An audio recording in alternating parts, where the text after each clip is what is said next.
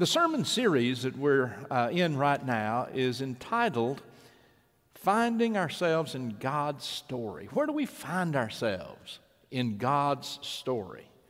You know, last Sunday we addressed God's story related to being lost and found, and we uplifted that scripture from Isaiah that all like sheep have gone astray. That means all of us. So perhaps we understood God's story as God's story is a way of finding us in the midst of our lostness.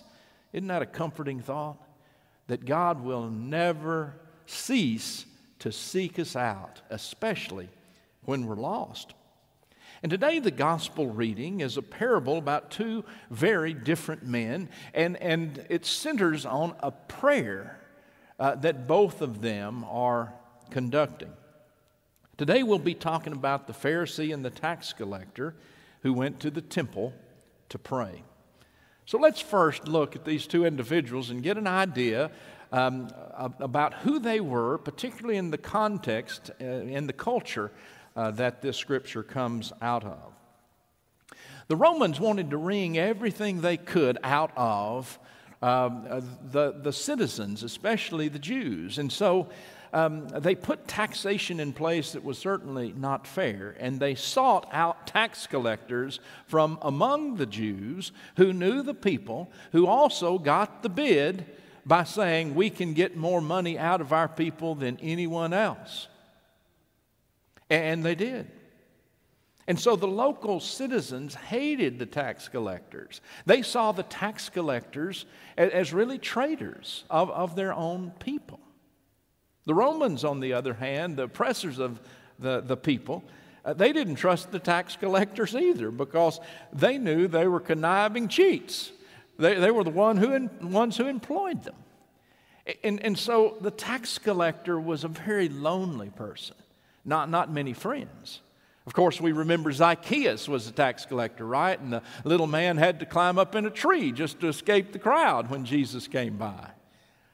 And we also need to be reminded, too, that Matthew, one of Jesus' disciples, was a tax collector. When you look at the disciples Jesus surrounded himself with, you see a hodgepodge of people from the culture, some of whom you'd classify as lost, that Jesus had a place among his closest confidants.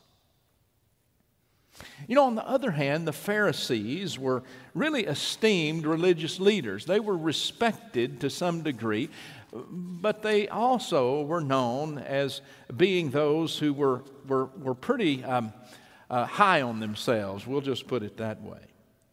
They had an arrogance about them in their practice, their way of practicing faith, that kind of put them on a pedestal, if you will, that was a self-imposed pedestal. They had this pious attitude. They were known as being morally straight. There's nothing wrong with that. And righteous people, there's nothing wrong with that. But what was wrong with the attitude of the Pharisees was that they always lorded it over people. And Jesus had some of his most pointed parables to the most religious people of his day, his own faith, the Pharisees. And I like to think that he did this because he knew the great potential that they had. He knew that their faith was something that was not only to be admired, but something that could be taught to others. And yet they were so full of themselves for the most part that they never reached their fullest potential. But let's remember, Nicodemus, who in the 3rd chapter of John came to Jesus at night, was a Pharisee. He's also the one who joined Joseph of Arimathea and got the approval for Jesus to be buried in Joseph's grave, and also brought those embalming ointments with Joseph to the very tomb of Jesus. So whether we're talking about Pharisees or we're talking about tax collectors, we're not talking about people that Jesus gave up on, that Jesus excluded. That's not part of God's story. We're talking about people that Jesus sometimes confronted and sometimes needed to give a message that they needed to hear in order to be made whole. The scene that we've just read about has the Pharisee by himself, but in earshot of the crowd. In other words, he's praying to an audience, and the audience is not necessarily God. And he wears his robes and his finery, and he's identified himself as a Pharisee. And here's how Eugene Peterson says that the Pharisee prayed.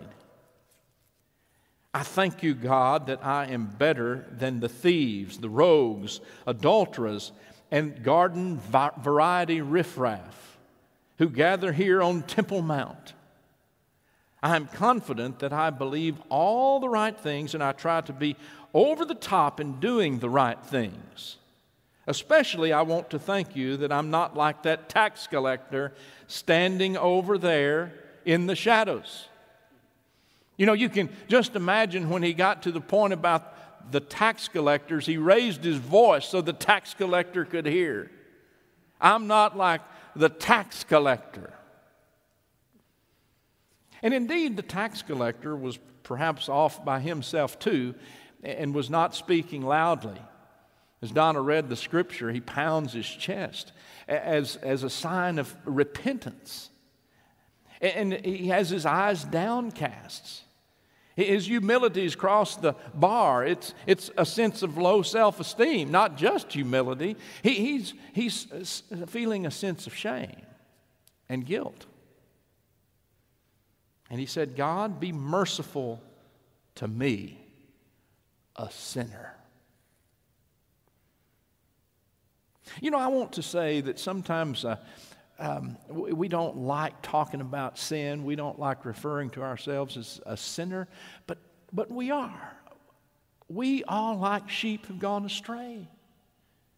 Today we celebrate Holy Communion, and we're reminded that God's forgiveness is for us too. But we'll first confess our sin and realize that we are in need of God's grace, right? Jesus concludes this story by saying the tax collector went home justified that day, but not the Pharisee. Jesus puts it like this: for all who exalt themselves will be humbled, but all who humble themselves will be exalted. The behavior of the tax collector was superior to the behavior of the Pharisee. And the story's core meaning focuses on the flaw of the Pharisee, which is not just pride, but it's pride taken to another level of arrogance over what I've done, what I do. You know, I want to talk this morning briefly about pride and a healthy pride. There is a healthy pride that I don't think the Bible is talking against. In Philippians, the 2nd chapter, Paul said this, and I think this is key for us to understand when we look at what is healthy pride and what's unhealthy pride. Do nothing from self-ambition or conceit, but in humility regard others as better than yourself. You know, in a few weeks we'll have our God and Country celebration, and it has been a tradition for a few years that we will hear sung and probably sing along. I'm proud to be an American where at least I know I'm free.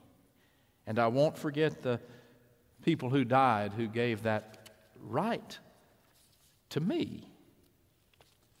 You know, that's something that it's a pride. It speaks of a pride, but it's a healthy pride. It's an acknowledgement of the gift of God in our country. And that sense of pride concerning our country is, in my opinion, a healthy pride. I'm proud to be a parent. In fact, have I told you that I have 2 grandchildren?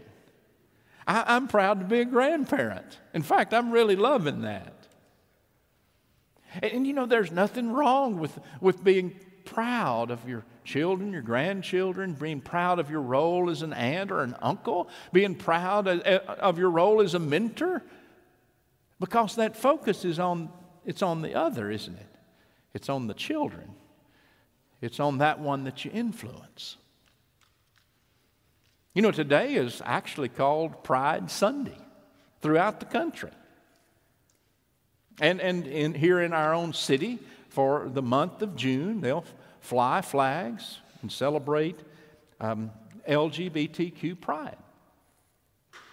Now, this is a healthy pride concerning a positive self-esteem that we've missed out on in the past and felt like we needed to accentuate. To accentuate one who's created to be a person with a healthy self-esteem. And I think that this is something that we can celebrate. Now, an unhealthy pride, on the other hand, is a pride of fixing. It's an arrogance to be overly self-confident, this kind of pride, to believe that you can do no wrong. Now, that's a pride that crosses the line in the very pride that Jesus is addressing concerning the Pharisee. It is to believe that your equals in the human race are very rare. Pride as arrogance is generally regarded by theologians as the root of all sin. I mean, this is a biggie. Arrogance is one of those deadly sins that is spoken about. The 7 deadly sins we hear talk. Guess what the number one is? It's pride, seen as unhealthy pride, seen as that arrogance that we're addressing. Arrogance has an insidious quality that masks reality. I want us to understand that. That's what we're talking about. And if left to grow unchecked and unexamined, it spreads and transforms into the worship of self. Arrogance not only hinders us from being open and honest, it damages the lives of those we love. Arrogance, further, is an attitude of, I am right and you are wrong. And it undermines our relationship with others and our relationship with God. You know, the Pharisee, was he really praying to God? Or was he praying so that others would hear him and so that he could exalt himself? I mean, surely he didn't think that God didn't know who he was. God knew who he was. He didn't have to tell God who he was. But he wanted to make sure others knew how good he was. You know, a danger of prideful arrogance is that it makes us vulnerable to temptation. Prideful arrogance makes us vulnerable to temptation. The very moment that we believe ourselves incapable of being tempted is the moment we are most vulnerable. Unhealthy pride insists that I could never do that. And unfortunately, the moment that we think that we're incapable is the very moment that we find ourselves in danger of crossing that line into temptation. We have to have this attitude of humility related to temptation. That we have to say, God, it's only by your grace and by your help that I can stay away from temptation. We pray about that every Sunday in the Lord's Prayer. Let me not enter into temptation, we say to God. You know, I think that the deceiver's favorite temptation right now is to destroy friendships and relationships, particularly using social media. Now listen to me for just a minute. Unhealthy pride leads to saying things that are intended to make a point without much consideration as to how others will feel about what we're sharing. It's almost a dismissive attitude of the hurt or the pain that this might cause someone who reads a post. If there's anything that needs to have a pride check, I think it's our use of social media these days. Now, I want to give you just a little test that you can do when you make a post. It took me a while to learn this, but if you will think about what you want to say in a post or in whatever the social media climate is, and you will say a prayer to God about whether or not that post should be, in fact, made public. If the Holy Spirit says, you go right ahead and you hurt them, they need to hear that, they'll get over it, go ahead and do it, then I'd be really surprised, wouldn't you? When we make matters of how we treat others a prayerful matter, and listen to the leading of the Holy Spirit will never lead us to hurt another or to cause pain to another. Even when we are speaking prophetically, we need to pray that the Holy Spirit will help us temper what we say and wrap it in love and care. You know, God's story is one that values humility. That's the point, right? If we find ourselves in the midst of God's story, then we will find ourselves valuing humility. And humility, I like to say, means down to earth. It comes from the root humus, right? Which means earth. And down to earth people know that they are not any better than anybody else. And don't find ourselves easy to criticize others. Humility is being down to earth. Jesus said, judge not, for in the same way that you judge others, you will be judged. Humility knows God intimately. It doesn't just know about God, but humility insists that we know God intimately. And when you know God intimately, it will be a delight to be humble. It will be a delight to always turn attention to God, not to ourselves. Humility is receiving mercy. And perhaps that's the best point of what the tax collector did in his prayer. It was the acknowledgement of himself and his shortcomings and his sin, while at the same time he was asking God for mercy and believing God would deliver. In Micah 6:8, one of the most popular verses in the Bible, what do we read? What does the Lord require of us but to act justly and to love mercy and to walk humbly with our God? You know, the lesson today from Jesus revolves around prayer. Prayer is revealing of who we are.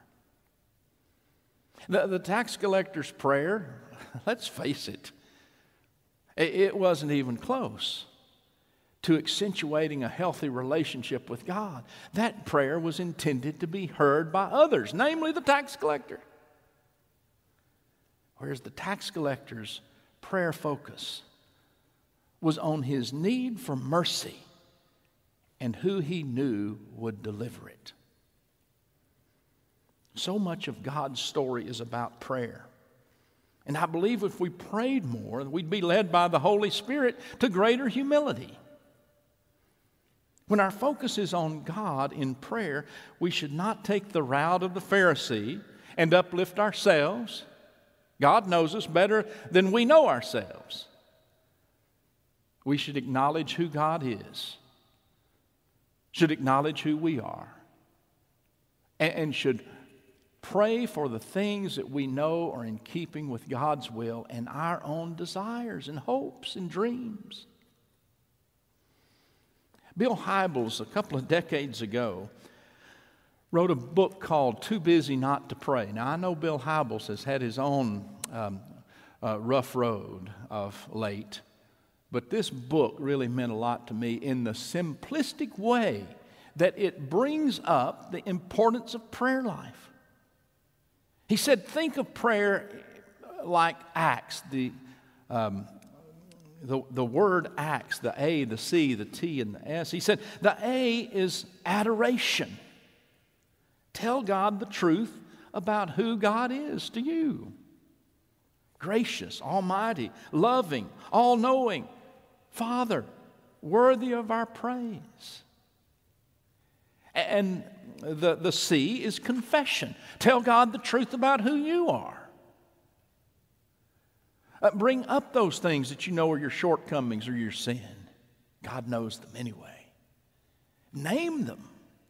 That's the first step toward health. And thanksgiving. Tell God what you're thankful for. Tell God what you're thankful for, recognizing that God is the giver of all good gifts, and we are His beloved children. And the S is supplication. Tell God what you need, what you desire. And pray that in keeping with the way Jesus prayed in the Garden of Gethsemane. Not my will, but your will be done, God. Help me to understand your will. You know, today is Communion Sunday. We're going to have communion in just a moment. And before we have communion, we always confess our sins with a corporate confession. And I invite us during that time to also name in your heart those things you want to bring before God as confession. And we gather around the Lord's table, recognizing that our God is the one who always seeks us out, wants to find us, and wants to bring us home. We acknowledge God's sacrifice, and we also give God thanks and praise for forgiveness. I want to close with this story that was told years ago by Garrison Keillor. I really loved Garrison Keillor in The Prairie Home Companion. You know, the way he would weave Minnesota folklore about relatives and about truth and about faith fed my soul. I came across this old one I've shared with you before. Garrison Keillor says, it seems Uncle John was known for his lengthy, passionate prayers around the dinner table. And when Uncle John was called on to pray, he really did pray from his heart, not like the Pharisee, from his heart. He certainly didn't pray in a way that would uplift himself. He didn't beat his breast either, like the tax collector. But he couldn't help but cry every time he prayed. Uncle John would always adore God, always confess his sin, and was always thankful, especially for the cross of Jesus. He would always bring his prayer to the passion of the cross of Jesus. When he did, he would always, without fail, begin to cry. And as he talked about the Lord's death and our forgiveness, it became very personal. It became very emotional to him. And most everyone became very uncomfortable, especially if they were outsiders to the family and hadn't ever heard Uncle John pray before. The story goes that the new pastor of the Lutheran church and his family were coming over for Sunday dinner. And Garrison Keillor said it was the family's first time with the new clergy family in town, and the unspoken question, the fear that we all had in the family as we gathered around the table was who Mama would call on to pray. Surely it wouldn't be Uncle John. But Keillor said Mama was perhaps the only one in the family who wasn't really upset by Uncle John's prayers at all. So she called on Uncle John. And Uncle John did just that, just like he always did. When he got to the cross and the passion of Christ, he began to blubber and he began to cry uncontrollably, not quietly, but emotionally and with passion. He prayed thanksgiving over God's forgiveness and redemption and all that the cross of Christ means to us. When he was finished, sometime later, a wide-eyed guest knew that this household, and particularly Uncle John, was a little different. Garrison said, "A lot of people can thank God for the passion of Jesus on the cross and what happened there. But Uncle John never got over it." May we never get over what the Lord has done for us.